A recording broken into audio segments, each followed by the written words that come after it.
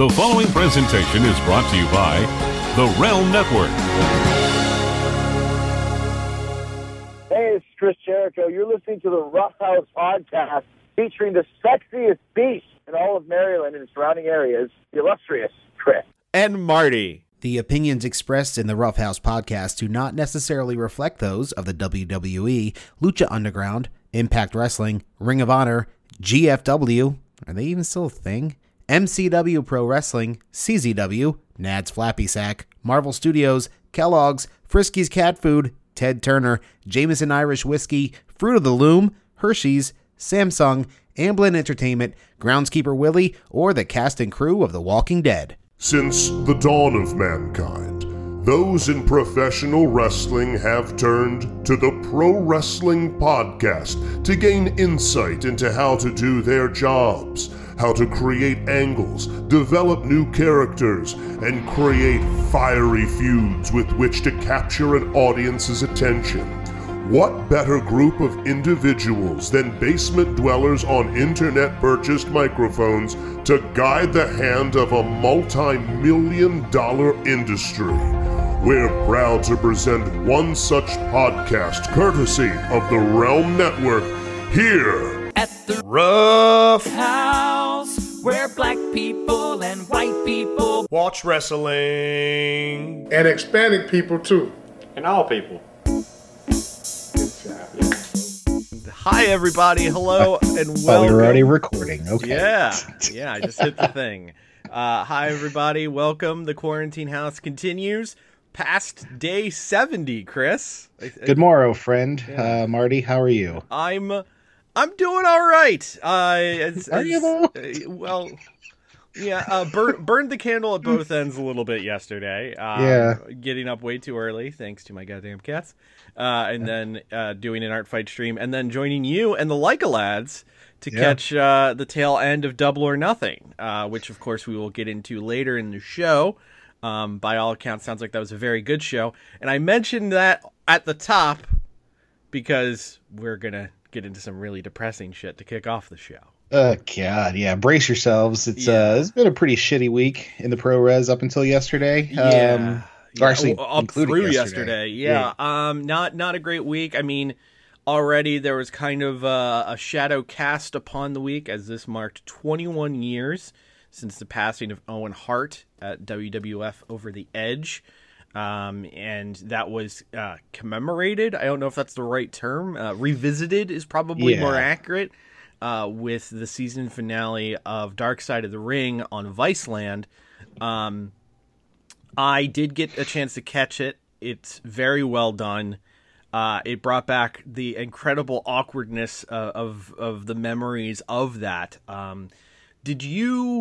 Were you a WWE guy in '99? Were you watching the pay-per-views then? I was. I remember. So it's one of. I mean, I don't want to say it's you remember where you were when Kennedy was shot, sort of thing. But I remember the events surrounding finding out about this Owen Hart thing. Yeah. Because it's the age before social media, and right. I'm poor and never got pay-per-views, so I didn't really know anything about it until the next morning. This was high school. Attitude Era. Everybody was all into wrestling, so you were walking down the hallway to your locker to go to homeroom, and people were chattering about it, and that's when I first heard about it, and was obviously shocked and just disgusted by it. And then I remember, did you ever hear of Channel One? Remember Channel One? Do you know that? I've heard of it, but we did not have a Channel One like in my school or anything. So it's like a syndicated morning news show for schools, essentially. Yeah. Lisa Ling came from Channel One. Oh, no shit. And I don't know if anybody else notable has, but I remember her being there. But they even talked about it on the morning announcement thing about it happening. So that's my, recollection of it happening. Obviously, I had been watching for, a while, so I was familiar with Owen Hart and all of his, crazy gimmicks and nuggets and Slammy Awards and Nation of Domination, and now he was I believe he was back to the blue blazer, which is the reason for the stunt to begin with. I didn't watch the Dark Side of the Ring. I'm just going off of. I will say it's very, very good. It is, of course, very depressing. Yeah. And it certainly makes you want to absolutely motherfuck Vince McMahon and the WWE, WWF by the end of it. And also kind of the Hart family doesn't come off great in this. But that's neither here nor there. I will Martha or like the others? The others. Okay. Martha comes off like the best person in the world, which... when you then compare it to the response that social media had to her this week, and how many people are still mad at her for not letting Owen get into the WWE Hall of Fame and all these things, I will just very quickly address that by saying, great idea. Let's have her commemorated, have him commemorated by the people who legit murdered him. So, yeah. Awesome. Fantastic. And what the fuck is the WWE Hall of Fame? It's nothing. Yeah, it's not a physical building. It's not even a hallway in Titan Towers. It's a made up thing in a billionaire's mind. Anyway, I digress. It's a very, very good episode, but what I remember so vividly was we had a group of friends. We would get together every month for the pay-per-view, and we'd switch off different houses. Yeah. Everybody would pay in. We'd order pizza. Still happens to this day. Exactly. Would have happened last night. Right. Not for the COVID. Right. But, this was, basically like that prime era of like, you're just old enough where you and your friends, some are starting to drive, all that fun stuff. And it's like, okay, let's get together. And, I remember very vividly the friend who housed us for Over the Edge was a super Hart fan, like super into Brett, super into Owen, all those things. And when it happened, I remember we all thought that it was a gag or a stunt or something. And, when JR had to go on the air and tell us that Owen had died, just like you hear a pin drop in the room, or just the shock of it all. And, this might get me some flack on the socials, but I remember the following night watching the Owen Hart tribute episode of Raw and just bawling my eyes out. Like it was. Yeah, no, it was fucking rough. Terrible and sad. And, the conversation, I'm sure in Dark Side of the Ring covered that they had to Vince decided to continue with the show, and Jim Ross and I guess Lawler was with him at the time. Yeah. Having to, and I don't know if the competitors who had the following matches knew about, how if he had died or not. I mean, there's a spot of blood on the ring the rest of the night, man. Like it's it's a grim situation to revisit, but one that unfortunately kind of echoed some, I mean, not one-to-one, but some of the awfulness of this week. Not terribly long after our last episode went up, it was discovered that former WWE star, half of Crime Time, Shad Gaspard, was lost. I don't know if lost at sea is the right word. Missing in the ocean? Missing in the ocean. Ostensibly, he and his son went to the beach. There was a significant high tide and undertow situation. A lifeguard went to rescue them. Shad insisted that the lifeguard focus on rescuing his son.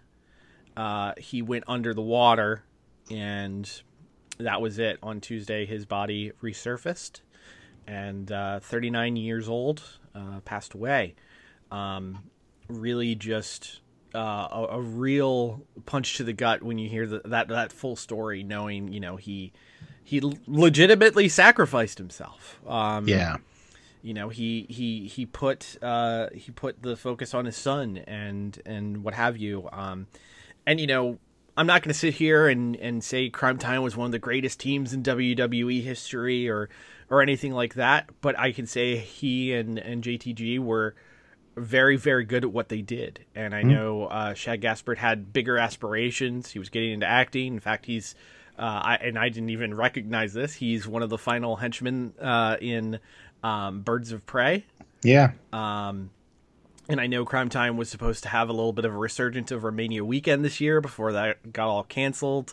They were popping up on a few different shows, and it would have been a fun little moment for them to sort of relive the glory days, if only for one moment.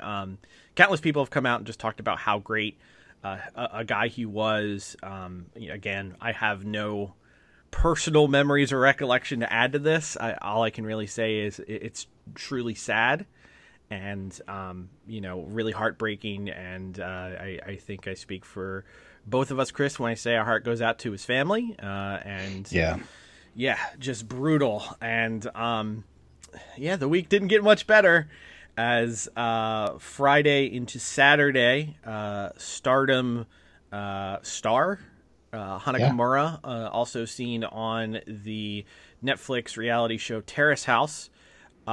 She posted some rather alarming tweets, posting images of self-harm. Yeah. This was posted at roughly midnight, 2 a.m. Japanese time, something like that. Yeah, it was around 3 to 4 p.m. Eastern time, because I remember I was looking through Twitter and Jordan Grace retweeted them, asking or retweeted, I think the subsequent tweet after the explicit photos was like, just bye. So Jordan Grace sent a retweet asking anybody, who was in the area or has a way to contact her directly to check up on her. And it kind of stuck with me throughout the afternoon. So I was looking on Twitter Friday night, and I went to her account, and those pictures were taken down. I didn't see anything else. But I thought that, okay, they had been taken down, so maybe he got some help and decided it shouldn't be a good thing to be up there and took them down herself. And she may have. I don't know how they exactly got taken down, but I woke up Saturday morning to the awful news. Yeah, to my understanding, Twitter actually pulled the images down. Yeah. They try to police images of self-harm and that sort of thing. To sort of fill in the blanks, Kairi Sane, aka Kairi Hojo, when she was in Stardom, she saw these messages, and she basically did everything she could to ring up everyone she knew on the other side of the pond, including the ownership of Stardom. And Hana Kimura's mother, Hana Kimura, was a second-generation star, daughter of Kyoko Kimura. They found her, and she had apparently overdosed on. I'm struggling to remember the name of what she took, but she overdosed on something, and she passed away in her mother's arms. Oh God! Yeah. Basically, what had caused this was Hana Kimura being on the reality show Terrace House, which I've seen a little bit of, and it's up through this point, I would describe it as genuinely one of the nicest reality shows I've ever seen. She was on the show, and she was on it because she was going to be like the next big star for Stardom. Her and Julia were supposed to be like, the I don't know, Naito and Okada for Stardom. And so they're like, oh, let's put you on a reality show. And there was an incident where her gear was thrown into laundry with someone else's laundry, and it got put into the dryer, and it shrunk. Okay. And like this gear was like the gear she wore at the Tokyo Dome this year. It was like a very important gear to her. So she flipped out and slapped a hat off of the guy who did its head. And I mean, in the grand scheme of reality show hijinks, that's really low on the totem pole. Very low. But of course, culture is different. And this resulted in Hana Kimura receiving significant cyberbullying, significant hate mail, and horrible tweets in her direction. I saw something somewhere about one of the last tweets she liked was something about, the world would be better without you in it, and that sort of thing. And and I was listening to Observer Radio this morning, and they were sort of talking about what was going on because of coronavirus. the show stopped production. They couldn't produce new episodes, and this was like the last episode that aired. Oh. So because of that, there hadn't been other things to sort of distract a very fervent fandom. Right. And the attacks just kept coming, and it wasn't like she also had wrestling to preoccupy her mind. Yes, and it's just a nightmarish and hellish thing to happen there. 22 years old, far too young to be lost like this. I'm not going to lie and say, I was such a big fan of her work. I know we saw her in the 6-woman tag at the top of the Madison Square Garden show at Ring of Honor this past April last year. And I know she was part of the Stardom tag that kicked off Wrestle Kingdom weekend. So it's very clear that, she was being groomed to be a very, very big star. But instead, a life has been cut short, and it's just due to rather shitty human behavior. And it's just a fucking shame. I know we mock and we point fingers here on this show, but I would like to think that we never attack in such a way as to cut to the core of these people. Look, I'll motherfuck the Undertaker all day. Yeah. But at the end of the day, he's a husband and a father and somebody past his prime. But I'm not going to say that he should, kill himself. That's just, there's a line, and there's a level of God, I hate to use the words couth and Twitter in the same sentence, but you just don't be a dick. Yeah, that's really what it boils down to, more than anything else. I can sit here and talk about all the many good things that Twitter has brought to me. Legitimately, it's how I met my wife. I also can point to things like Simpsons quote of the day is one of the greatest accounts on the internet. All these different things, but a lot of it is an overflowing cesspool, and it's fucking unfortunate. And pornography. Yeah. Yes, of course. The pornography store. That's where it was. I was buying pornography. Long story short, it's a truly sad situation. It's a truly sad day.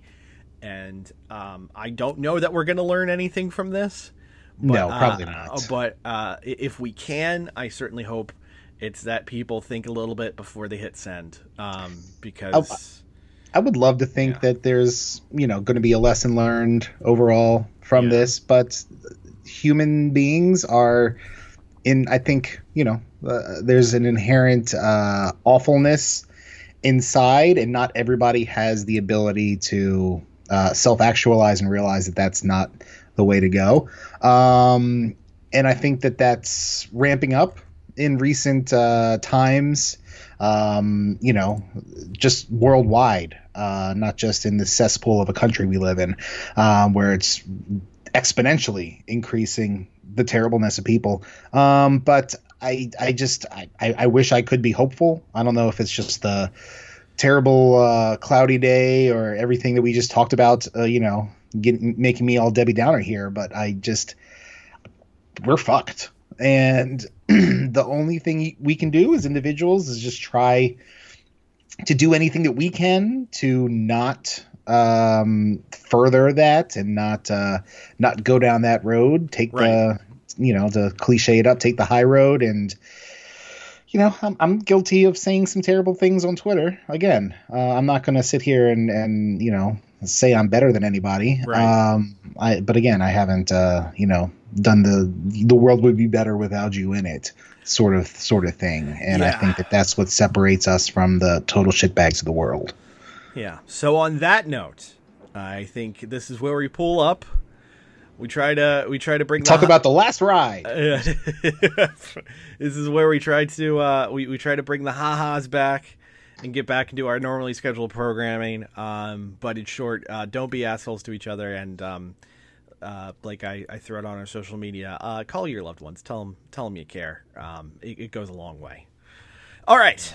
So pro wrestling this week, Chris. Beyond those nightmarish stories we just talked about, we've had some returns in professional wrestling. We've had the stupidest tagline ever put upon a match that will most certainly not live up to it. And we had a pay-per-view that, at least by its end, had one of the greatest, spectacular, most ridiculous things I've ever seen in professional wrestling occur in it. It was a whirlwind of a week, kicking off with Raw. Raw this week saw the return of Kevin Owens to the ring, coming back from injury after WrestleMania. Also, the return of Apollo Crews, but hey, who gives a shit about that? Well, I mean, give the guy, looks like he's starting to get a little bit of a nudge. I won't call it a full-on push, but he's getting nudged back into onto TV at least. And he was on Raw proper, not main event like Ricochet, so that's good for Apollo Crews. Yes, that's very, very true. More on Apollo Crews in a minute. But also, Austin Theory found himself kicked out of Zelina Vega's sex cauldron, and is now the newest member of Seth Rollins' unnamed team of idiots. I guess the word the team acolytes has already been used, so you can't really use that. Can't run that back unless they want to be the acolytes 2K20. Just saying, it's right there. Do you remember that period of time where they would just bring teams together and call them whatever 2K? Like, I know we had Techno Team 2000. We had LOD 2000. Yeah. Like they would just kind of go like, oh, we're bringing back the gimmick and it's slightly different, but we're going to make it 2000 to tell you it's. Well, that was kind of the thing at the time, that everything was 2000 because it sounded futuristic and modern and cool, and in retrospect everything tagged with 2000 sucks. So very true. That was the who was the other? It was it Hawk and Animal and Sunny, or was there only one of them? Wasn't there? It was Hawk. It started as Hawk, Animal, and Sunny, and then they added Draws. That's right. It was Draws. I knew there was somebody else. And then they had the whack gimmick where Hawk was a drunk and he fell off the Titantron. Yeah, I remember that. Yeah. Not Vince's finest work there. No, definitely tasteless. Also, the Edge Randy Orton rematch got officially signed for Backlash, and it is being promoted as the greatest wrestling match of all time.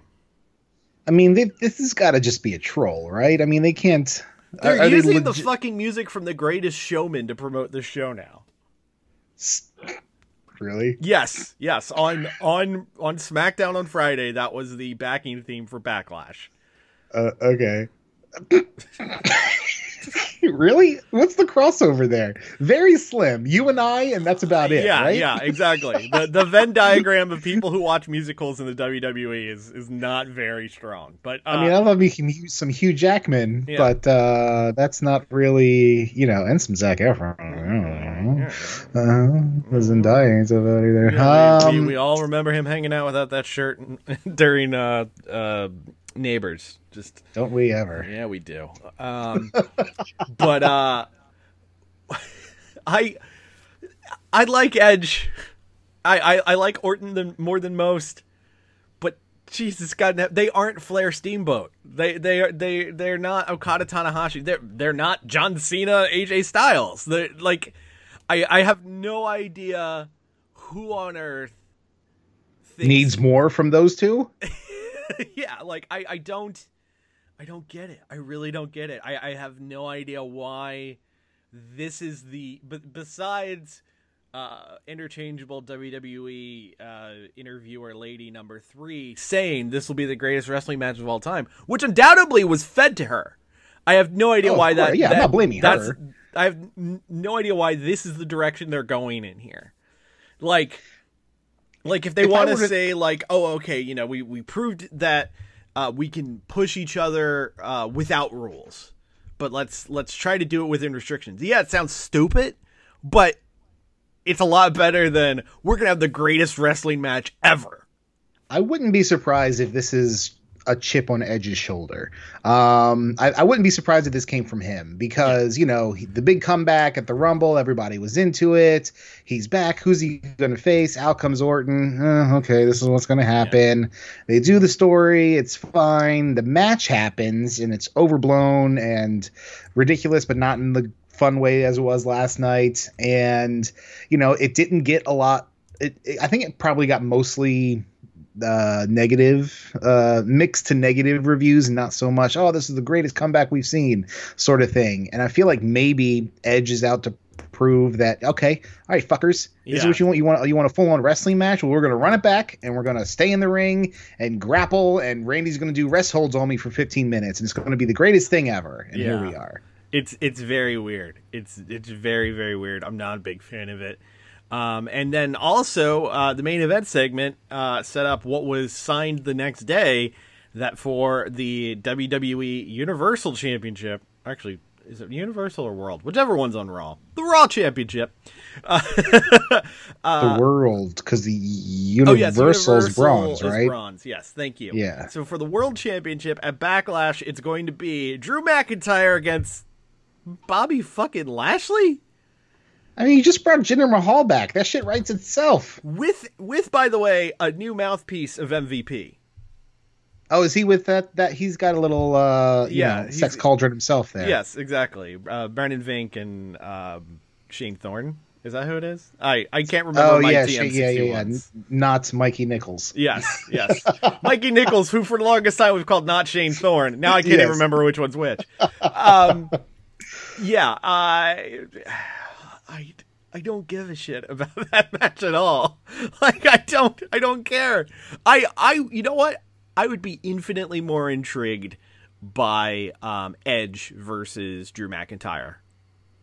Yeah, just why thinking not? About why couldn't you do that? Just think about who they're building up as the top people to pay attention to on Raw. I mean, you have this idea of the new Young Gun champ wanting to test his mettle against one of the greatest of all time, but he's also the greatest and sneakiest superstar of all time. And, I feel like there could be a great story there. Maybe that's what they're going to do down the line, but man, I have zero fucks to give for Bobby Lashley versus Drew McIntyre. And I really like Drew.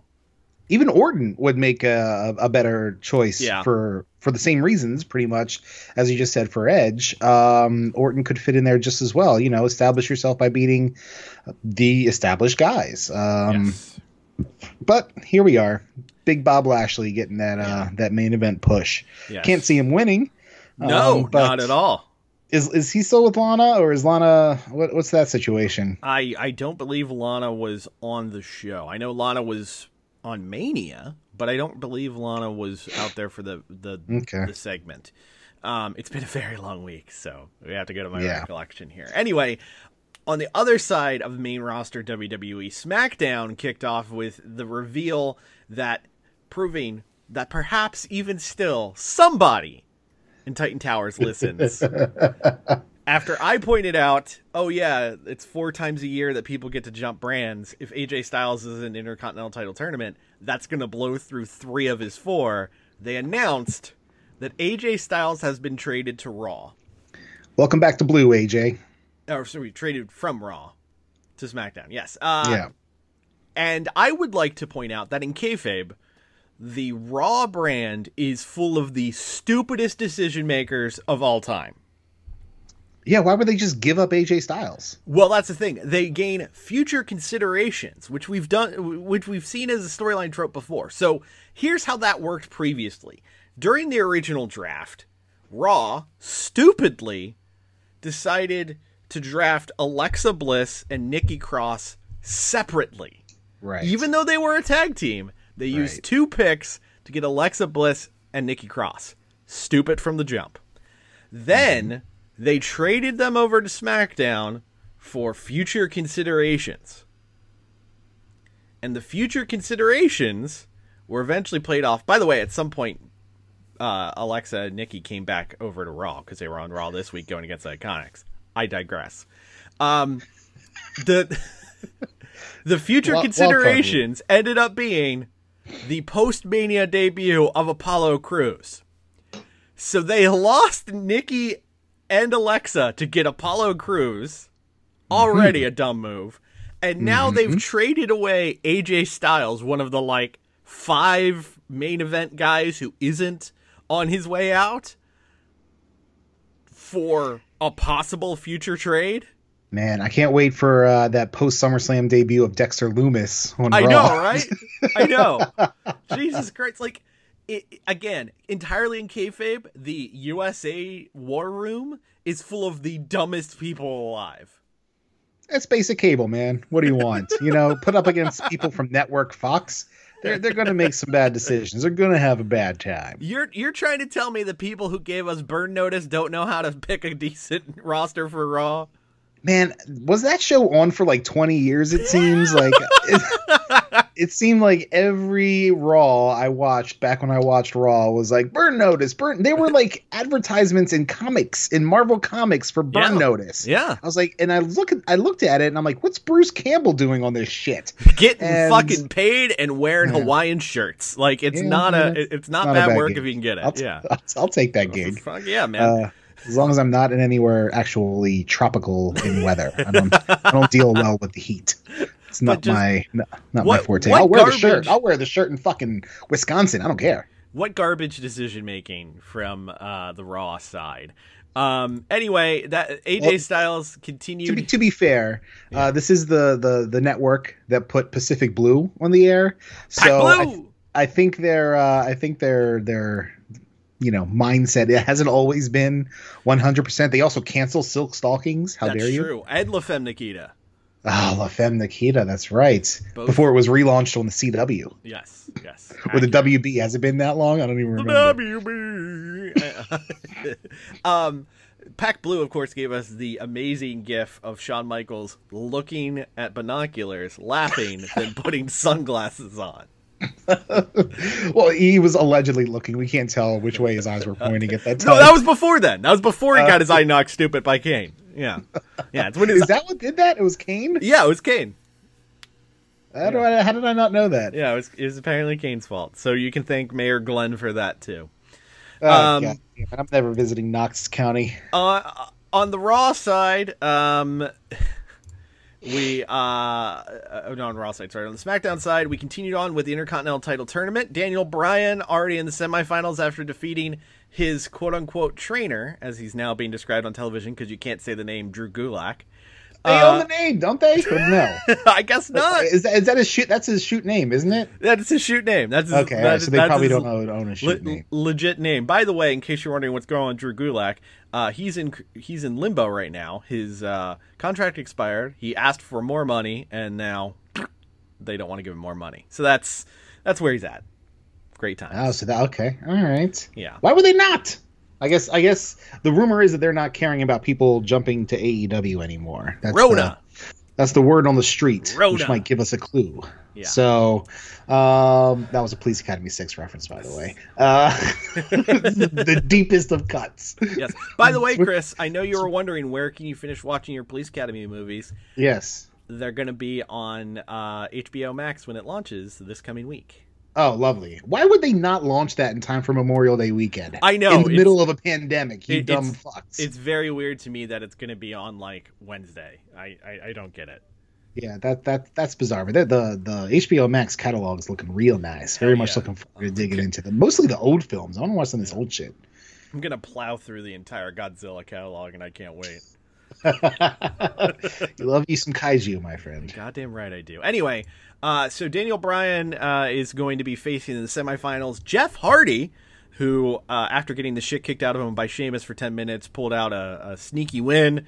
And then on the other side, Elias, who defeated Baron Corbin last week on SmackDown, he will be facing... God, they're still fighting? Yes, that was last week on SmackDown. Anyway, Elias went to the semifinals. He'll be facing AJ Styles, who defeated Shinsuke Nakamura in a match that just kind of reminded you that these guys went from Tokyo Dome to Mania to the Performance Center. Yeah, I recognize it's out of their control. Yeah. But man, is it weird.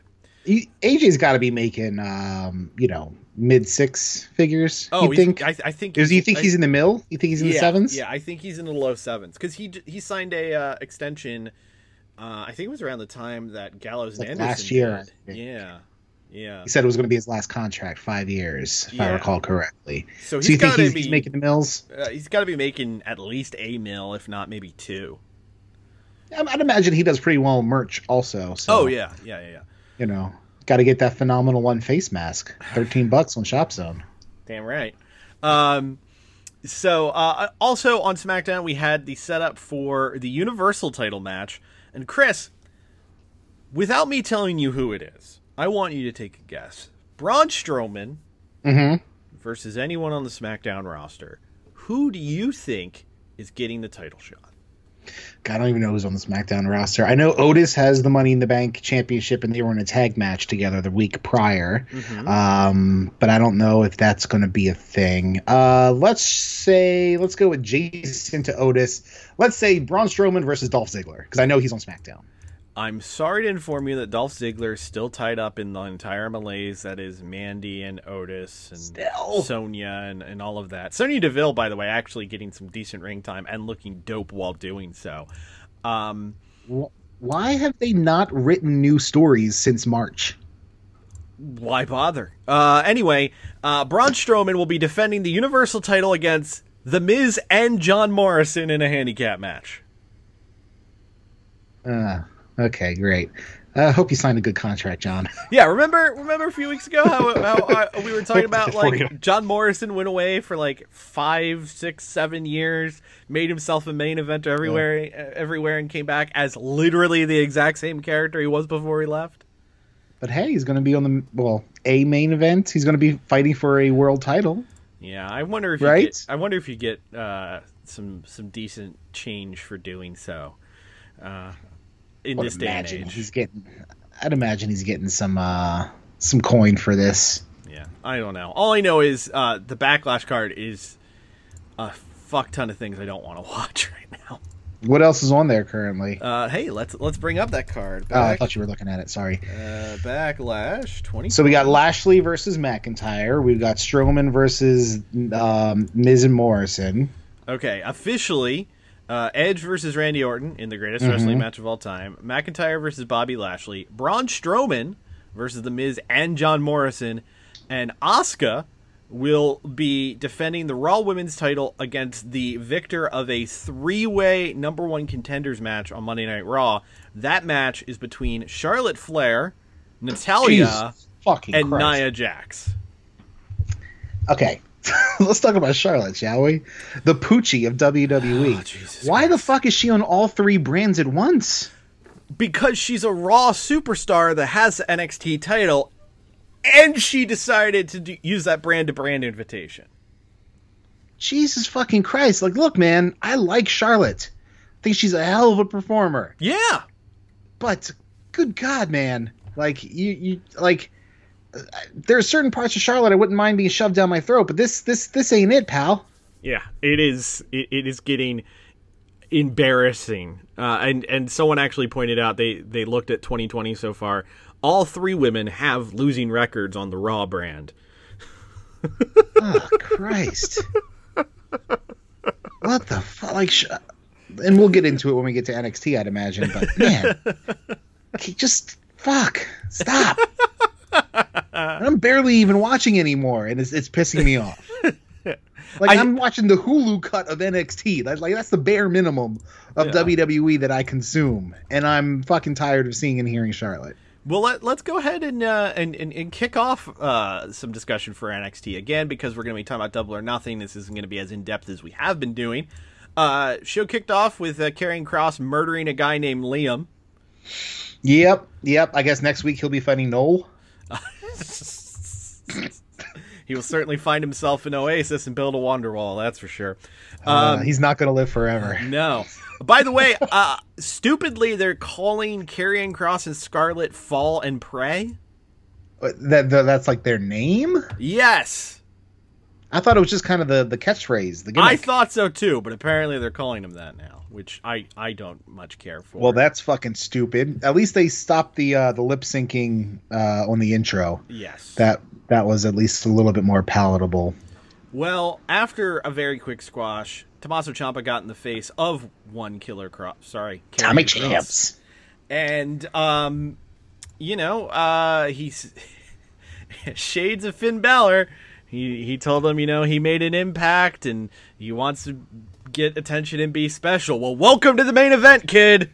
Yeah, great. That's a Shawn Michaels promo if I ever fucking heard one. We're getting Tomato Chomper against Karrion Kross. I'm sure the match will be good. Take over in your house. Yeah, no, I think the match is gonna be great. I'm just fucking sick of NXT just being like, "We're shooting, brother." Like, oh yeah, it's a bit much, really. Yes, in a moment that I'm sure was cheered in the Like-A-Lot household, El Hijo del Fantasma defeated Akira Tozawa to make his way to the NXT Cruisador title tournament finals.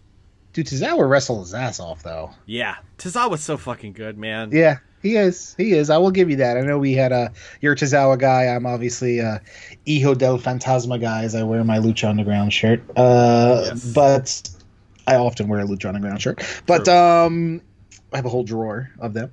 Because I'm a loser. But it's a lot harder for me to have a Dragon Gate drawer. That's pretty much what it is. I enjoyed both of the Cruisador matches this week. Yes. And yeah, curious to see how it all pans out. So the way it worked, and we were trying to figure it out as we were tweeting during Dynamite, is that they both have the same record, but obviously since Phantasma beat Tozawa, he has a tiebreaker over him and then wins the B bracket, essentially. Exactly. So he will then face, as of this point in the show, we knew he will face the winner of the Drake Maverick and Kushida match, which happens later on, which we'll get to in a minute. Yes. There was a vignette for Shotzi Blackheart. Did that make it to the Nope. blue cut? Basically, she's going full tank girl. Okay. So that's fun. Cool. Tanks have historically worked out well for WWE superstars not named Triple H. Yes. So why not? Well, it works out great when you have a tank and not a Jeep that you keep saying was a tank.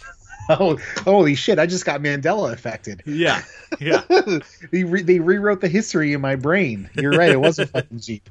Yeah. And even when NXT raided SmackDown and they're like, oh, they got a tank, it was the fucking Jeep again. Yeah. Anyway. The Jeep probably lives in the WWE archives. Like, this is the Jeep that went to the Georgia Dome or wherever the fuck it was. Yeah. Dicks. Mia Yim defeated Santana Garrett, which is really just so they could have a post-match angle. We're building to Mia Yim and Keith Lee against the Garganos. But they didn't mention the fact that Mia Yim and Keith Lee are an off-screen couple. But you should know that, Chris, because you're watching NXT. You're an insider. I mean, they just framed it as... That's why everybody's shooting. God. What happened to NXT, man? I know, right? Like, they've gone completely up their own ass. It's a bit much. The Gargano promo, man, I can't deal with that guy right now. Yeah, it's a lot. Roddy Strong defeated Dexter Lumis in a match that built to Velveteen Dream versus Adam Cole, including, if it wasn't like a pre-taped, really overdone thing, the most awkwardly edited dive to the outside from Velveteen Dream on Adam Cole. Yeah, I don't know. Was this show live? I can't. I know there've been like taping 2 at a time, kind of like Dynamite, I think. Yeah. Is that what's been happening? Yeah, I think NXT's been pre-taped, and I think Dynamite's been, they do a live one and a taped one. With the exception of this week, it was completely live, and obviously this coming Wednesday is going to be live as well. Right. So. Yeah. That was a rough edit right there. Yes. And it was really awkward. Speaking of awkward, Akira Tozawa got attacked in the parking lot by the random masked guys. The NXT parking lot is the worst place in the universe. Okay, so I'm curious. I was trying to think out possibilities of how this plays out.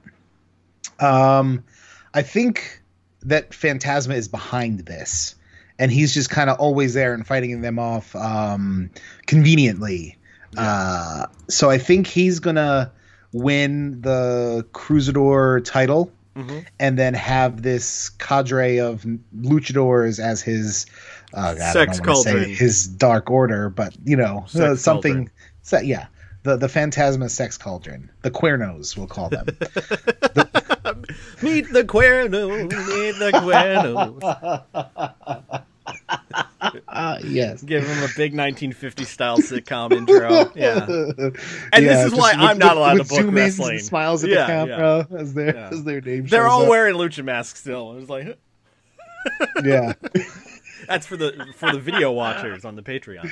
Yeah, just wave. Just freeze frame and wave. Yeah. It's fantastic. Anyway, Danny Burch and Oni Lorcan squashed Everrise, the former I missed that. 3.0. 3.0 now has gear that makes him look like the Young Bucks, which I'm sure is not intentional. It's 1E and 2E. Kind of bummed about that. Matt Riddle challenged Timothy Thatcher to a cage fight.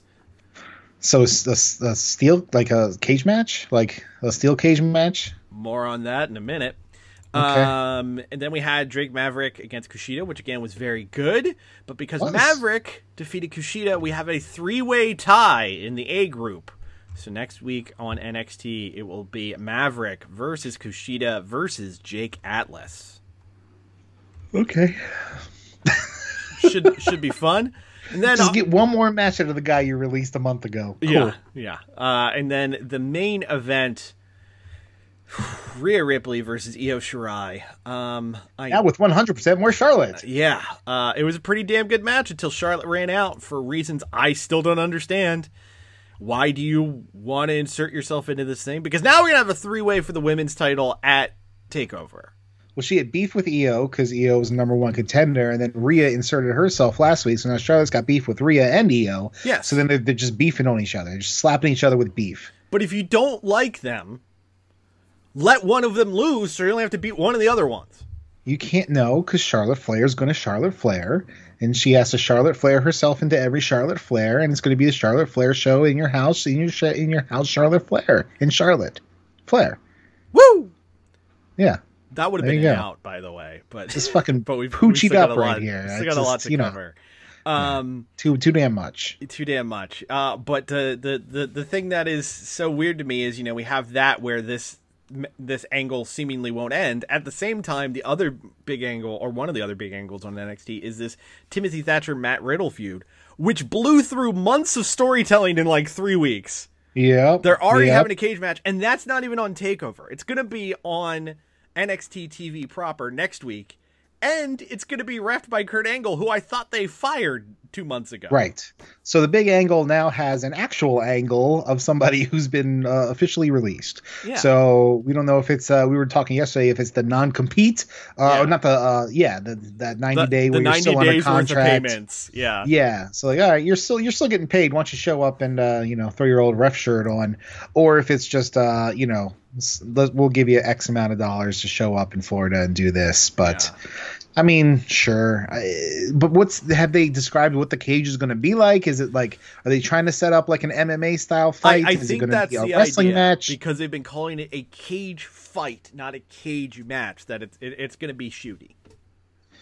Oh, well, that's their gimmick right now, is shooty in all different ways. Yeah, this will be in the traditional way, as opposed to the way our dear fellow Realm Networks participant would like to go with. They should have saved the money on Kurt Angle and brought in Shooter McGavin to ref that match. Yeah, but he can't say his catchphrase, I like to eat pieces of shit like you for breakfast on USA. He could say it on the other guy's show, because God knows shit gets said every week on Dynamite. This is true.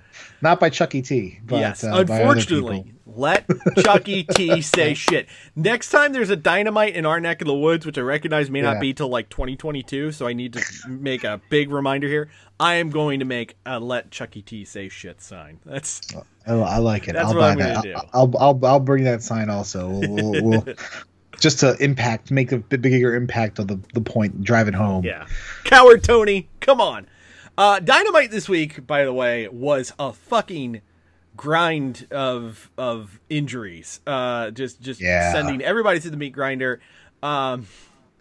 We had. I mean, they were both freak accidents, though. Yes, they were, but it was not the best look for a go home show to have everybody get hurt. The big injuries coming out of it were after what I thought was a really, really fucking fun match that I want to see them run back to where there's an actual finish.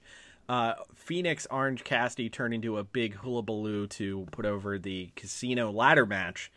And Phoenix did his big moonsault to the outside, where approximately 0 of the 12 people outside caught him. Yeah, that was. I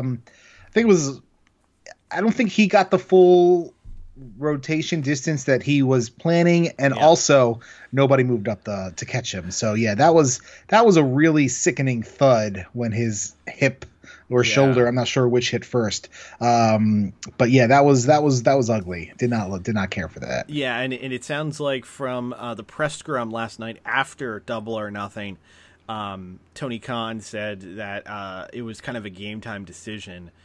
Phoenix was limping and was willing to work the match. Of course he was. They pulled him off. So they ended up inserting Joey Janela in that spot. And then probably the winner for 2020 Most Improved, Dr. Britt Baker, DMD, ended up being pulled from Double or Nothing after her leg bent in a way that it definitely shouldn't, catching Nyla Rose in a cannonball. Basically got tossed into her by the tag team of Hikaru Shida and Chris Statlander, tweaking her knee. Good news on that. Looks like 6 to 8 weeks. It's not as bad an injury as we thought. Not an actual tear. Yeah, still not great, but still only 6 to 8 weeks, which means probably we're going to get some really ridiculous interviews and vignettes with Britt along the way. It has already been said that she will be on Dynamite this Wednesday to address her condition, which I'm sure means shit talk everyone. Well, she's a doctor, so she has some kind of medical background there to go through that. So she was on the Unrestricted podcast this week as well. I didn't get a chance to listen to that yet. Was it fun? Yeah, this is fun. It's a fun listen. She, kind of gives you a little background. I didn't know too much about her, early years. Yeah. Obviously, I knew the Adam Cole stuff, which is also addressed on there as well. So, yeah, so it was that was fun. And to circle back to WWE real quick, the New Day podcast this week had the Brian Kendrick on there. Oh man. Yeah. Oh man. Aside from the crazy conspiracy flat earth theory stuff, apparently he has this pro wrestling promotion in California, which is very crazy and SGW-esque, which I had no idea about. And he kind of gets into it because all 3 guys in the New Day were popping over how crazy everything was. It's definitely a fun listen before they get into all the stupid conspiracy theory stuff. Yes. And for those who have not seen the infamous Paul London, Brian Kendrick shoot interview from the mid-2000s. It's still up on High Spot streaming if you want to get that. Those guys are out there when it comes to conspiracy theories. Yeah, they're hanging out with Bo Dallas and AJ Styles too much, I guess. Yeah, you know what? If anything, they might have inspired Bo Dallas to be Bo Dallas. Anyhoozle, last night was Double or Nothing, the second ever Double or Nothing. Sadly, not in Las Vegas. It was at Daly's Place. We did have all of the accoutrement of a casino, however. The set looked good. I liked the big poker chips. I liked the slot thing on the Tron. Mm-hmm. It's become their home base, so you kind of settled into everything ringside. But yeah, I did enjoy the set, and it came into play a couple times throughout the night. Yes, and what I will say for this this review, both in terms of review of the quality and review of what went down, Chris watched the entire show. I only got to catch bits and pieces because I was running a show of my own for, let's call it, the first 2 hours of the night. I did have it up on an iPad, so I caught random things here or there. So my input will not be as strong, except for those last 2 matches, which I have strong opinions on because I thought they were both fucking great. One of which possibly the greatest spectacle I've ever seen in professional wrestling. Anyway, the show kicked off during the buy-in with the number 1 contenders match for the AEW Tag Team titles. The best friends of Chucky T and Trent facing Marg Quinn and the other guy, Isaiah Cassidy. Yeah, that's it. Of Private Party. Best friends taking the win here, becoming the number one contenders to the AEW Tag titles. Chris, how was this?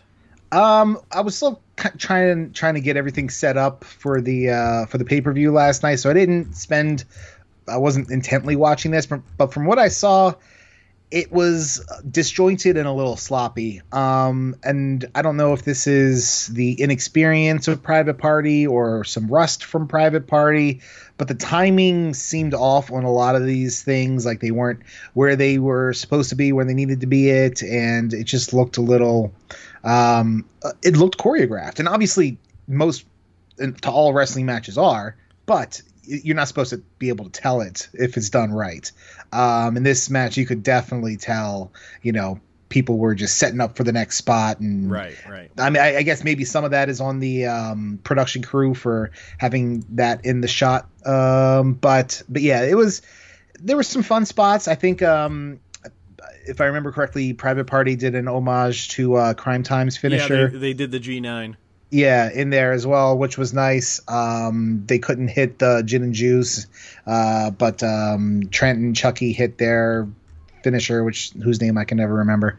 Well, Trent does the Strong Zero, and then Chuck Taylor does a foot stomp with it. Yeah, that's it. Yeah, that combo. I can't remember what if there is a name for the combination. It might be called Strong Zero when they do it together, but yeah. Yeah. So yeah, that was the buy-in. If I was on the fence about buying it and that was the match to sell me, I may not have dropped $50 on it. Unfortunately, that seems to be a trend of the buy-in. Even from the start. I mean, I know when we talked about Double or Nothing last year, I spoke very highly of the Kip Sabian Sammy Guevara match. Yeah. And I also remember thinking back on that, I said, Kip Sabian's going to be the big star. Whoops. But that, the Casino Battle Royal was just kind of a sloppy mess. And really didn't build the trust that you were hoping for, even though the main show was amazing. And in a lot of ways, you can argue that for this show, that, the buy-in match was not great, but goddamn was there some stuff worth seeing on the main show. There was some stuff worth seeing, but overall, not the best AEW pay-per-view I've seen. So yeah, the show proper started with the big hype video to kick things off, to give them time to set up all the ladders and accoutrement around the ring, because they started the show with the casino ladder match. 9 competitors, one of which was a mystery, and it was in 2-minute intervals. They started with 2, and every 2 minutes another competitor came out, and they were trying to bring down the casino chip, Money in the Bank style sort of thing. Which looked pretty good. It was oversized and ridiculous in the right kind of ways. Right. So the match started with Scorpio Sky, and then as a twist, Frankie Kazarian, the 2 members of SCU, starting out against each other. And, at first they went for the ladders and then decided to have a sporting contest between 2 partners here. That went on for a little bit, and then I forget the order. You probably have the order. I've got it in front of me. Kip Sabian was out next, and that's right. He came out with both Penelope Ford and Jimmy Havoc, as apparently Ford and Havoc are now Kip Sabian's Marvel vs. Capcom-esque partners that he can call in and tag for a special attack at any time. Well, there's no disqualification in a casino ladder match. So I'm not saying that in a way to argue. I actually like the idea that Kip Sabian can just be like, all right, Jimmy, you hit them with a thing. All right, Penelope, you throw a Rana on somebody. Jimmy Havoc actually brought the ladders into the match, and it turned into a hole to do with some ladder bumps, that sort of thing. Next in was Darby Allin. Darby Allin hit a big tope on everybody, then set up a ladder bridge from the apron to the barricade. He put Frankie Kazarian on it, and in a spot this was one of the spots I did catch. One of the craziest spots I've ever seen, and this should be in the intro of Dynamite come Monday. If it's not, or come Wednesday. If it's not, they fucked up real hard. Darby literally leaps off of a ladder with his skateboard and I guess ollies onto Frankie Kazarian on the ladder, and then just eat shit on the floor. Yeah, well, Kazarian had gotten off the ladder, so he just kind of went through the ladder and, as you said, ate shit. And like went ass over tea kettle bouncing off of it. Yeah. Like, absolutely insane. It had to have been, I'm not good at measuring things, 15 to 20 foot ladder, I'd say, probably. It was one of the taller ladders. It was nuts. It was hella up there, and that took him out of the match for a considerable amount of time, as one would imagine. And because they just had this big spot, now's a great time to send in the comedy guy. So here comes Orange Cassidy. He asks the commentators the rules of the match. Yeah. And is just so upset because it's going to be so much work. Yes. Too much work. And then he tries to reach the poker chip without even using the ladder. Just stood in the middle of the ring, put his hands up, just kind of tried to get at it.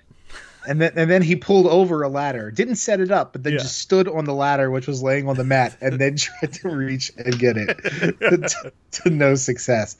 Yeah, the OC bits were really funny and well done. I did enjoy that stuff there. Excuse me. Colt Cabana came out next. Boom. Okay, so I know the boom boom thing's a catchphrase. Yeah. Why is that like his nickname? Why is it like why is he Colt Boom Boom Cabana? I honestly couldn't tell you. I think it came up. I feel like he had a spot of coffee in like Championship Wrestling from Hollywood or one of the NWA resurgences, and it became his nickname, and he just kind of ran with it because it was on his gear at that point. I mean, you can have it on your gear. It doesn't have to mean that they call you that. Just call him Colt Cabana. So everybody, if you're watching AEW, chances are you know who the fuck Colt Cabana is. Yeah, no disagreement here. But Cabana was, just as we kind of talked about, he kind of was the important glue to this type of match. You need guys like that who can just kind of be a ring general and take care of things. He did take a really ugly bump off a ladder pretty early on. And then out comes the replacement for Phoenix, Joey Janela. And Janela had a fucking death wish. Yeah, he was just 1,000 miles an hour out there doing flipsy-doos onto everybody. Yeah, absolutely crazy, as one would hope for Joey Janela in this situation. I have to say, Joey Janela, I was very, very happy he got to be on a pay-per-view this time. I don't know what it is about Janela. There's something about him that I really enjoy, and it has bummed me out that he hasn't really been a prominent guy in AEW. So it made me happy to see him get a moment or three to shine here. Luchasaurus came out after that, powerbombing Sabian over the top rope. Luckily, there were people there to catch him. Yes. So that was a whole to-do. And then we had the mystery participant come out. And the first person to walk out was Taz. Yeah. With an orange towel. And I'll be honest, my thought process was, what the fuck's going on? Because, again, I didn't have audio on. I just saw Taz. I'm like, is he now Darby's manager or whatever? Right. Nope. He's managing Brian fucking Cage. Hell yeah. Looking all sorts of jacked. The Swolverine is elite. And, we popped. I'm not gonna lie. It was because obviously my Lucha Underground biases are there, and very happy to see Cage. He looked great. I guess the last match he had in Impact was that match when he lost the.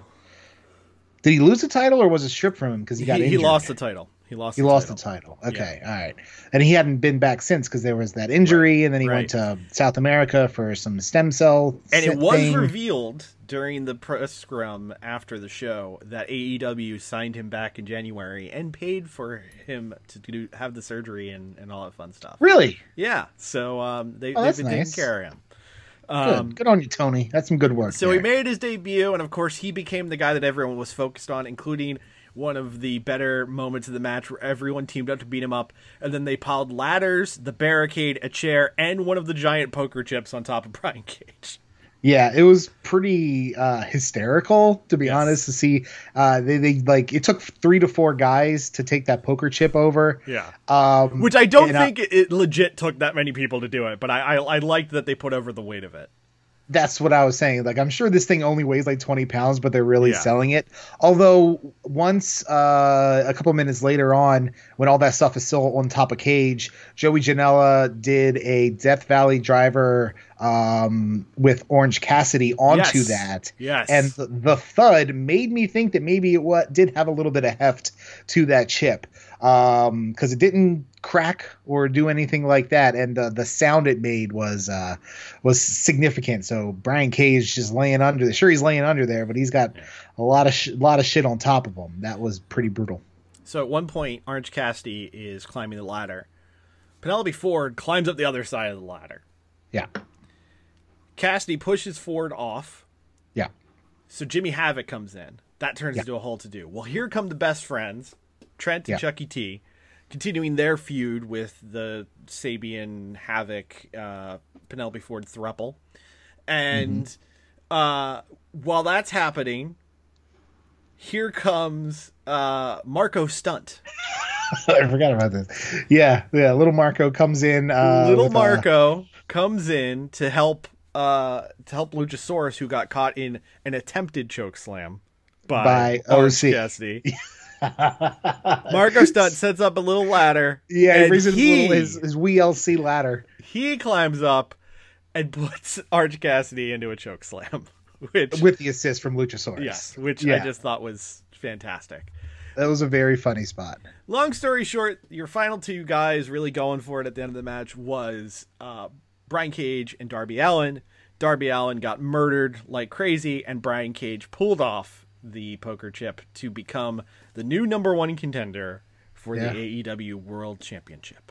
So the bit with Darby is Cage set up a ladder on the top of the turnbuckle, put Darby on top of it, and then pretty much just lifted the whole thing and then threw it to the outside. Darby's head crashed into another ladder. This was unnecessary. And it also, it kind of ruined the momentum of the match, because it was like, it took me out of it, because you knew it was one of those spots that was, a marquee spot that had to get done, and it wasn't super smooth. So it kind of was just like, okay. And then it was the finish. So, that match was fun in a lot of different spots. As we would see throughout the evening, maybe shaving 5 to 7 minutes off it wouldn't have been a terrible idea. But it was fun and enjoyable, and a good way to start the evening show proper. Yes. And then we rolled right into a match I thought might have been a little too early on the card. MJF going one-on-one with Jungle Boy. Again, I caught bits and pieces of this, but this looked fucking fantastic. Probably the best wrestling match of. I would say it was the best wrestling match of the night, to be honest. I remember when we were talking about this just last week, this was going to be like a showcase of two of the guys you're building the company around, and they had a match that showed these are the guys you should be building a company around, including MJF taking a very, very sick reverse Rana on the apron. Yeah, his sell of that was fantastic too. And of course, MJF got himself the victory through nefarious means. I don't think it was nefarious. It was just, he kind of out-wrestled him a little bit. Didn't he have the tights pulled? At least it looked like he did. On the actual pin? Yeah. I didn't catch that. Maybe. Because I think it was just the leverage of the way he had Jungle Boy Jack pinned that did it. But he tried the tights earlier to no success. But maybe you were right. Maybe I just missed that. And maybe I misread it again. It wasn't my primary focal point at the time, but it was a hell of a match. I mean, both of those guys really went all out, and I think Jungle Boy really shone there. Yeah. Shined. Yeah. He had Shiner. He was a Shriner. Yes. He had he had the little hat and the little little moped thing. Yeah, it was awesome. Yeah. Then we had the NXT. Jesus. I'm seeing double 4 crusties. The TNT Championship match. Cody with Arn Anderson versus Lance Archer with Jake the Snake Roberts. Special guest enforcer and guy rewarding the TNT title, Iron Mike Tyson. Okay, so this thing. Lot to unpack here. This was a Cody Dusty special right here. Yeah. Because it was overbooked to all fuck. Yeah. And I don't maybe it's as an homage to his dad, but I don't know why Cody feels the need to make all of his matches this way. Yeah. Because as much as I wanted to love this, as much as I was excited for this match really did not do it for me. The actual wrestling parts between Cody and Archer were good, but then once it got into this overbooked ridiculousness finish with Jake getting involved and then Arn getting involved and then Mike Tyson getting involved and then Mike Tyson not even fucking punching anybody. Yeah. It just left me unfulfilled with what I felt the match could have been. Also, I think Archer probably should have won. But yeah, this one fell flat for me. Yeah, I will admit I'm not very much looking forward to rewatching this one because it just looked like kind of a mess. I'm not opposed to Cody being the first TNT champion. It makes sense, but man, Archer, there would have been a lot more juice to squeeze with Archer as champion, I think. Yeah, I agree. Archer looked great, menacing, powerful, beastly throughout. I don't know. It didn't hit for me, and I'm bummed because I was really looking forward to it. Yeah, and I know that we can sit here and dunk on the TNT title because it's not a pretty looking belt. Apparently, it's unfinished.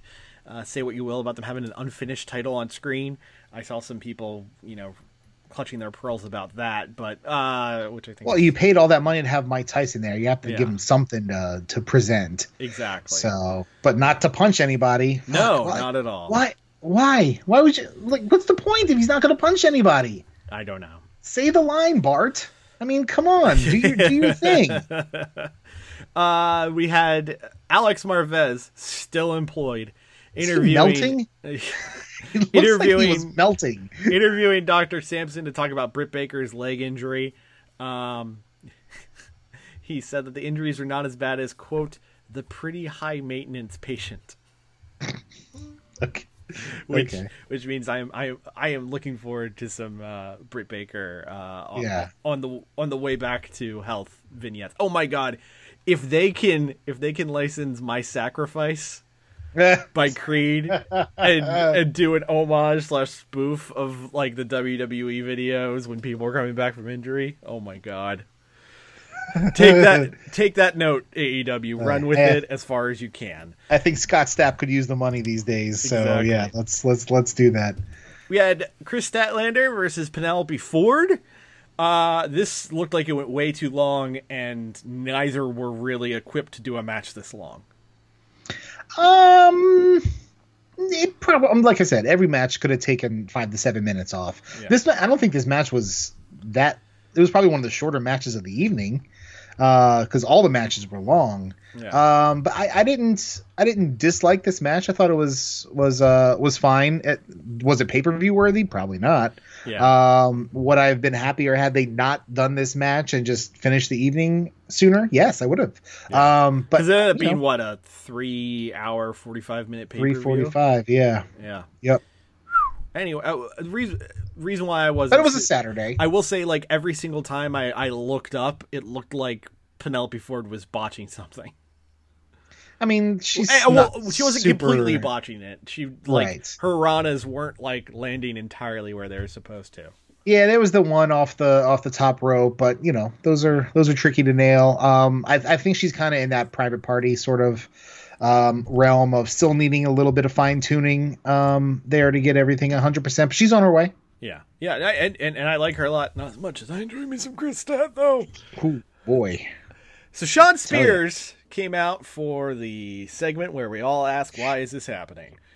Talking shit about Dustin Rhodes. Said he's home washing his tights. Thank you for the Batman '89 reference. Spears played Dustin's music. Demanded that there was a count out for Rhodes, but he comes out anyway. Of course. And basically this just turned into an excuse to strip Sean Spears almost completely naked. Yep. You could see like half of his ass at one point, which was a little bit unnecessary. And then they zoomed in on his crotch because once he was down to his boxers, we're like, "What the hell is that? Are his balls hanging out? What's happening on the front of his boxers?" And then once he's out of the ring, they zoom in, and it's a photo of Tully Blanchard. Yeah, I thought it was legit his balls. I thought his balls were hanging out on pay-per-view. But nope, Tully right around the little spear. So that was they call that something. Buster. And then Dustin spanked him and then hit his finisher, and then that was it. So, yeah, that was completely unnecessary and a waste of time. Had you taken that and the previous match out of the pay-per-view, we would have finished at a crisp 11 p.m. Eastern. Yeah. Dustin Rhodes 0 for 2 in matches on pay-per-view in 2020. No, not in winning in terms of making me give a fuck. and I will absolutely fall on the sword of saying Dustin Cody was one of the best matches I've ever seen. Like that match last year was tremendous. Yep. I have no idea what the fuck they're doing with him now with the Spears thing and the Jake Hager thing at Revolution. Not a fan. Adam, I thought he was retiring since he lost that match. I guess not. Okay. All Out got announced for September 5th. No venue for that. Yeah. Traditionally, it would be held in Chicago. But I'm going to go ahead and guess that people aren't going to want to be in a 15,000 person arena by that time. Anyway, well, I don't know. People would want to. Whether or not AEW allows it is another thing. Fair. I mean, would I? If you ask me, would I like to go to a wrestling show right now? Yes, that'd be nice. However, there's another part in my brain that's going, no! So, Hikaru Shida, Nyla Rose, no countout, no DQ match for the AEW Women's Championship. We got ourselves a new women's champion, and what I caught of this looked damn good. Yeah, Pier 6 Brawl. I mean, these two ladies went after it, man. Kendo sticks and tables and outside of the ring and poker chips. And I'll say, I was talking with Mark about this. We texted last night, like, Nyla Rose has really come a long way. Yeah. Over the course of a little over a year, or a year and a half. So good on her. And Shida, I didn't expect them to take the title off of Rose so soon, but they have been building Shida very strongly, and Shida looked like $1 million. No pun intended. And yeah, it was fucking really good. I was very invested in that match. Yeah. Congrats to Shida. I think Shida's going to make a great champion. I also didn't think it was going to happen this soon, but I knew it was really just a matter of time before she ended up as an AEW Women's Champion. So now the third AEW Women's Champion is Hikaru Shida. Then we had for the AEW Men's World Championship, Jon Moxley versus Mr. Brody Lee. After Wednesday, I was really worried about this match, because I thought Brody's promos on Wednesday weren't that great, and I thought the angle was losing steam. Yeah, I mean, the angle may not have been going at 100 miles an hour going into it, but with those two guys as a part of the match, I didn't think it was gonna shit the bed or anything. Well, what I can say is, because this is also when I finally got to start watching the show proper, this match fucking ruled. I loved really it. Good. Just hard-nosed shit kickery. You can see the Minoru Suzuki influence coming in on Mox these days. He's throwing out the slaps. He's doing the Gotch-style pile driver, and brawling all around the ring and all those sorts of things. Yeah. Brody Lee was taking bumps for days, including the finish, which started out with, and I'm going to guess maybe Taz recommended this one because it's the Taz Bam Bam special. Jon Moxley hit a paradigm shift, putting Brody Lee and himself through the entrance ramp right at the edge of the ring. Beautiful. And then Brody Lee comes out from underneath all the wreckage. Mox was the first one out. Then Brody Lee comes out. He's bleeding everywhere. And the actual finish of the match, after a few additional attempts at paradigm shifts and what have you, was Mox choking out Brody Lee. He didn't tap. He didn't get pinned. He passed out. So Brody Lee stayed strong in the finish, but Mox looks like an absolute fucking beast for having slayed Mr. Brody Lee right there in the middle of the ring. And Lee looks even more of a badass because after that paradigm shift through the stage back into the ring, he took another one, kicked out at 1. Yes. Took another paradigm shift, kicked out at 2, and then he went for the rear naked choke. So yeah, it took a lot of shit to put Brody Lee out, not down, out. And it wasn't his call that the match ended. He just fucking passed out. So yeah, I really enjoyed that. Mox, comes out looking like a bigger badass. Brody Lee, even in defeat, is still a force to be reckoned with, and that's a win-win. Yeah, that was everything it needed to be. And then we had the main event of the evening, the Stadium Stampede. Buckle up, boys. Yes. I will say this. If you enjoy a match where they focus more on atomic drops and flippy doos, if you enjoy a match that happens only in the ring and is about men proving their manliness and not about shenaniganry, you would have hated this match. I am going to absolutely go crazy for this match right now and say this was one of the greatest things I've ever seen in professional wrestling, full stop. I will even say that I was sports entertained. Yes, yes. Because that's what this match was. Yes. In an era of cinematic matches, in an era where people are trying to figure out how do we do professional wrestling without an actual crowd? Yeah. What can we do to make it different? Kenny Omega has decided I'm going to take this little chunk of AEW and turn it into DDT America. Shades of the Anywhere matches from DDT, shades of the Broken Brilliance, the Hardy Compound matches from Impact, and just the overall goofiness of guys like Chris Jericho and Sammy Guevara and Proud and Powerful.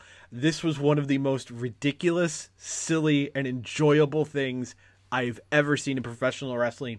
And especially after a week as shitty as this one was in the world of pro wrestling, this is exactly what, I couldn't stop laughing. You could not wipe the smile off my face. Dude, we were hooting and hollering and just chortling and just enjoying the revelry of the absurdness of everything that was happening. It happened in it happened in an empty football stadium. Let's lay out the vision of this. An empty 80,000 person football stadium. Which for anybody else would be a total ridiculous expensive thing as well. But the benefits of having the Khans own the Jaguars is you get the access to Daly's place and the adjacent TIAA Bank Field, which is where the Jaguars play. So it took everything that happened in that match between Chris and Guevara, the Sex Gods against Matt Hardy and Kenny Omega a couple weeks ago, and just turned it up to the nth degree. So they started with legit football introductions. They had the Jaguars cheerleaders. They had the marching band. Inner Circle came out of the corners of the stadium. They had the smoke and pyro and everything. Inner Circle all wearing football uniforms with Inner Circle jerseys, which last I checked were not yet available on Pro Wrestling Tees. All of them had numbers that were important to them. Chris Jericho wearing number 27, his father's hockey number. Sammy Guevara throwing out 93, the year he was born. And of course, Proud and Powerful 5150. Clever. Enjoyed that. So they come out looking like a unit, a team. And then here comes the Elite. And the Elite starts with the Bucks. Then we had Omega, as I hit my ring on my table. Then we had Broken Matt Hardy, and Hangman Page is nowhere to be seen. So already the dissension is being hinted at. And we're like, are they going to be able to work cohesively? Well, Hangman Page or not, this match needs to get started. And they have an AEW ring on the 50-yard line. Yep. And they set up the Elite on one side of the field. They set up the Inner Circle on the other. Aubrey's in the middle of that ring. She blows a whistle, and they charge at each other like it's fucking Civil the opening War. To X-Men the animated series. Yes, there you go. Exactly there you go. What I thought of. Like, how have they not? By the end of today, there has to be an edit of those teams running towards each other to the X-Men animated series theme song. Oh my god! Because that's what it reminded me of. And then they just start brawling. They have trash cans and brooms and wet floor signs and footballs. Like Sammy Guevara was beating Kenny Omega in the head with a football. And it's, it starts out around the ring. They get into the ring for maybe like 5 moves. And then, everybody goes outside of the ring to catch Sammy Guevara do a shooting star press on everybody. Yeah. And then it really kicks off. Yes, because Sammy goes to the outside. Yeah. And he's catching his breath. And you just see this look of fear in his eyes as they cut to Hangman Page making his way onto the field on a fucking horse. A goddamn fucking horse just galloping down of the fucking 100 yards of a football field. And you can see Sammy Guevara, life flash before his eyes, and you realize, oh shit, this is the golf cart all over again. Yeah, he's got PTSD from the golf cart. And he just starts running, and he runs in the concourse. Right. And Hangman Page follows him right in with the horse. Yep. So now the guys are starting to brawl all around the stadium. Yeah. Santana and Ortiz were brawling with Omega and Hardy. Santana and Ortiz were using a traffic cone to beat the shit out of them. Very ridiculous, very silly. We cut back to Hangman Page looking through the stadium tunnels to find Sammy Guevara. Can't find him. So instead, he decides to go to the bar. Yeah, typical. That's some that's some good character work right there. That's keeping consistent with the character established. Yes. So then we cut back to the action that's going on in the stadium, and Santana and Ortiz are just having their way with Matt Hardy. They're beating him up. They powerbomb him on they powerbomb Omega on a barricade. They're beating up Matt Hardy, and they throw Matt Hardy into one of the swimming pools that are set up in the stadium, which in and of itself is one of the weirder things about the Jacksonville Jaguar Stadium, TIAA field. Yeah. They have swimming pools, but they're in Florida. They can do that. Yeah. And as they are beating him up, well, first they throw him in, and then they decide to go after him, at which point Ortiz mentions that he can't swim. Yeah, in a 3-foot deep pool. Yes, hysterically. And as this was happening, we're joking to each other as we're watching this that, man, I hope this is a Lake of Reincarnation bit. And lo and behold, moments later, as Santana and Ortiz are legitimately drowning Matt Hardy in this pool, they cut to an underwater, or like on the other side of the plexiglass camera of underwater Matt Hardy giving the his little symbol, the finger guns, gang sign thing, because he's old school Matt Hardy. Yeah, and then they dunk him again. Yeah, and all of a sudden, breaking the fourth wall, Matt Facts appear on the screen along with like a little YouTube player. And Santana and Ortiz can see it. Yeah. And they're they're looking at it. What the fuck is going on? And here comes version 1, Matt. He's throwing up the V1. He's fighting them a whole to-do. And then they, Proud and Powerful get control again. They choke him back down. And then here comes Broken Matt. Here comes Damascus. And, they start brawling out. But fucking version 1 is definitely my favorite Matt Hardy of all the Matt Hardys. So to have that come back along with the Matt Facts, well done, everybody. Well, and to avoid copyright, they called it Matt or Fact. Yes, that's true. And they mentioned one of those facts, he can hold his breath for 348 seconds underwater. Right. Yeah, which is just fucking ridiculous. So then he fights them out of the pool. Oh, God. And then what? Oh. I was just gonna say, when they were cutting back to him underwater and he's throwing his shit-eating grin under the water, 10 out of 10. Yeah, but as you were, I'm sorry. Full on goofy smile. So he gets out of the pool. Ortiz, then there's a wheelchair there and duct tape for unknown reasons. But Matt Hardy sets Ortiz up in the wheelchair, tapes him to the wheelchair. Was it Santana or was it Ortiz? Well, he rings the stadium bell. Oh, yeah, the stadium bell. Yeah, which very Looney Tunes-esque moment where Ortiz is just shaking because the sound was so crazy and he can't deal with it. So then he puts Ortiz in the wheelchair and wraps it with duct tape as he's still convulsing and shaking and everything. Right. Then he takes Santana over to an ice chest, wrestles him around a little bit, and then throws him into an ice chest, and then locks him in there with a broom over the doors, saying something about this should help the inflammation. Yeah. So then we cut back into the arena, and Jake Hager's gone looking for Hangman Page, and he realizes, Page must be at the bar. So they have a moment where they're at the bar, and very Roadhouse-esque, Paige says to Hager, "Did you come to drink or fight?" So they each take a quick drink, and then they start brawling. And how about both? Yeah, they're breaking pool cues, and Paige got choke slammed on the pool table by Hager, which looked like it sucked. Yeah, the hardest part of the pool table. Yes, as you wonderfully called while we were watching that. They're fighting and everything, and here comes Kenny Omega, and he just starts breaking bottles over the head of Jake Hager.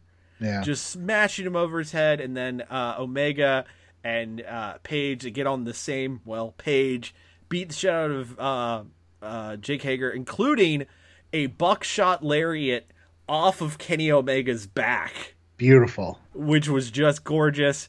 Hager went over the bar. Down goes Hager. And then Omega and Paige toast with milk and whiskey.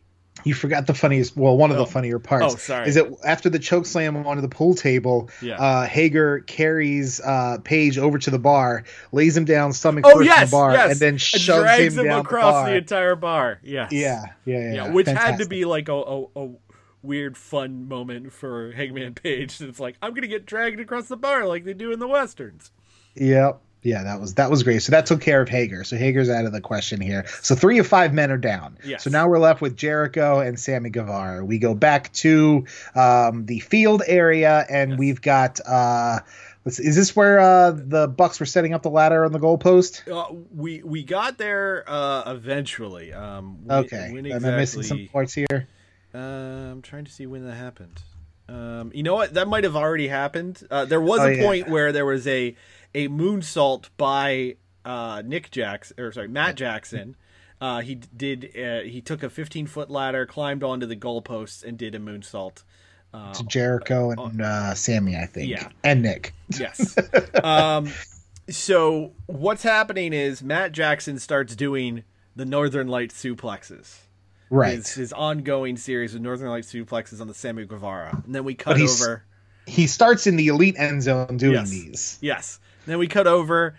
Nick Jackson and Jericho are fighting, including Jericho hitting Nick with a first down chain, which, again, looked like it sucked. Yeah. Well, we cut back, and Matt is still hitting suplexes, and they're on the 50-yard line.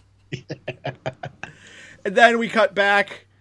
Jericho and Nick Jackson are fighting, including Nick just chucking footballs at Jericho's head. Yeah. Jericho throws Nick into the mouth of a giant Jaguar mascot. Then Jericho hits the Jaguars mascot himself with a Judas effect. Yeah. Which was amazing. Jericho then goes to hit Nick with a baseball bat. Floyd the Bat. Floyd, yeah. Gets a 2 count, and he says he's challenging the play. So he throws a coach's challenge because he's the team captain. So he and Aubrey go into the replay tent to take a look at that 2 count. And Aubrey, to her delight, goes, "You're not even supposed to be in here." And she says, "You're a shitty referee." Yeah. Well, the call still stands. Yeah. Then we cut back. Matt is finishing his suplex series, takes him into the end zone. He legit spikes Sammy on his head. Does an end zone dance, but gets penalized by Rick Knox for excessive celebration. He throws a flag on it. So Matt super kicks Rick Knox. Yep. Fantastic. And then Matt goes to join Nick in fighting Jericho on the sideline. There's a table set up, and then Jericho's laid out on the table.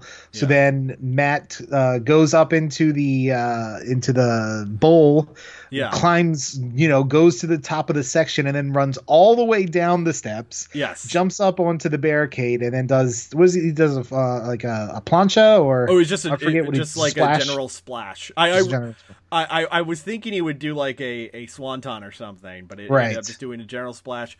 Put Jericho through a table. So here comes Adam Page, drink in hand with the field chalk, and just does a line over Jericho's body. And then Guevara... There's only one left. So Sammy's left. They cut to Sammy. He's crawling across the field, in desperation. Yes. He stops, and then the sprinklers turn on. The sprinklers turn on, start hitting him in the face. Right. He wakes up, he thinks because he's the only guy around, oh, I won the match. Last man standing. I won the match. And he turns around, and as he turns around, he hears the rumble of the golf cart. It was beautifully framed too, because they zoom out on Sammy, and in the same frame you see the golf cart. They turn the headlights on like it's a fucking horror movie. Matt Hardy's driving it with Kenny Omega sticking out the side again, just like a couple weeks ago. And then they start chasing him down the fucking football field. Yeah, beautiful. And credit to all parties here, because you had Omega and Hardy in the golf cart. Mm-hmm. You had Guevara just booking it down a football field. Yeah, trucking. And the one that I didn't notice until it got pointed out in a GIF, Bryce is on the sidelines running the entire way. Yep. Hats off to you, Bryce. Yeah, he got his cardio in. Yeah, so he's running down the whole field. He runs up into the stands. He gets chased by Kenny Omega. And what happens and Matt Hardy. Well, what happens is Guevara is fighting, and then he gets distracted by the return of a Matt Hardy drone. It's the Neo 1. It's the new drone. That distracts Guevara long enough for Omega to get the advantage. And then the finish of the match is a one-wing angel off the stands through easily a 10, 12, 15-foot drop onto... I mean, it was clearly a gimmicked, platform. Yeah. But still, a one-wing angel off the stands into this gigantic... It was probably bigger than that. It was probably closer to 20 feet. Yeah. One was up there. He got some hang time. One of the craziest things I've ever seen, especially in the replays. And, of course, that gets the 3 count. 1, 2, 3. Matt Jackson does a Gatorade bath to Kenny Omega. And the Elite poses on the field at the end with the fireworks going off, wrapping up the first ever Stadium Stampede, one of the craziest professional wrestling segments you will ever see. It was just delightful. Yeah. So much fun. I don't know how one rates something like this versus your Okada Tanahashis, your Flair Steamboats, your all of these classic matches, but that was one of the most amazing things I've ever seen. I've said it last year during Double or Nothing that the version of professional wrestling that AEW is presenting is keenly in my wheelhouse. Yeah.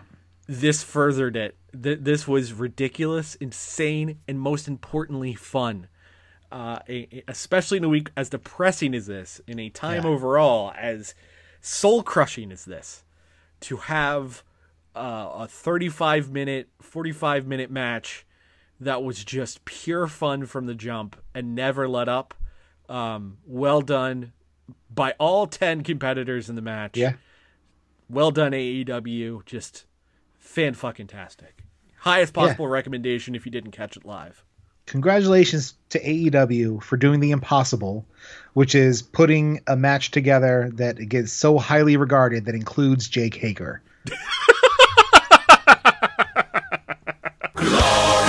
The Rough House Podcast is a weekly podcast. Follow us at Roughhouse SGW on Twitter and Facebook.com/The Rough House Podcast. Become a donor to The Rough House at Patreon.com/The Rough House Podcast. And check out our videos at YouTube.com/channel/UCEGJ21N w capital G lowercase k capital P M lowercase L capital D N 7 lowercase c 3 lowercase r lowercase f U V Q. This is the Rough House podcast with Justin and Christoff. That's it. Fuck Christoff. He's terrible with his information. Okay. Hey, this is The Rock. Shut your mouth, jabronis, and listen up, because this is the Rough House podcast with Justin and my least favorite man on the planet, Christoff. And Marty? The preceding presentation was brought to you by the Realm Network. Yeah, Macho Man 2K10, still alive. coming at you. Will be for years to come. It's my hip-hop comeback. Ooh, yeah, I'm the Macho Man, Randy Savage. I'm gonna grab a hold of Miss Elizabeth and that butthole rabbit. She likes it back there. With my gray hair, I'm gonna put it inside. I'm jumping it everywhere. Yeah, you like the Macho Man. Coming at you, brother. I'm gonna grab a pillow and then I'm gonna smother you after we do it. After we screw it. I'm in the buff, I'm making stuff. I'm gonna fuck you when you're gone. What? Can we not do that? Is that not? Why are you shaking your head in the booth?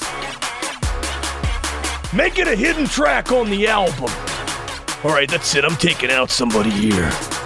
Honky Tonk Man with his dong in his hand, walking around real strong in the southern states land. He's a racist. He uses the N-word. He's like a dog. He's in the backyard eating his own turds.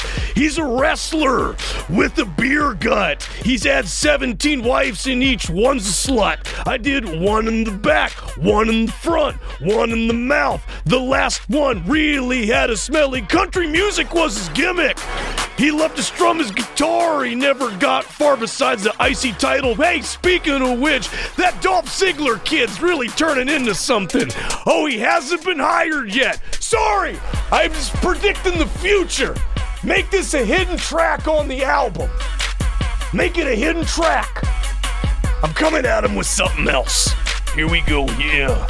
CM Punk, he'll never quit. The guy's the shit, he's the best. CM Punk is the world. He's got two soft breasts covered in tattoos. He doesn't trust the Jews. What? What do you mean that's anti-Semitic? Is that not a thing?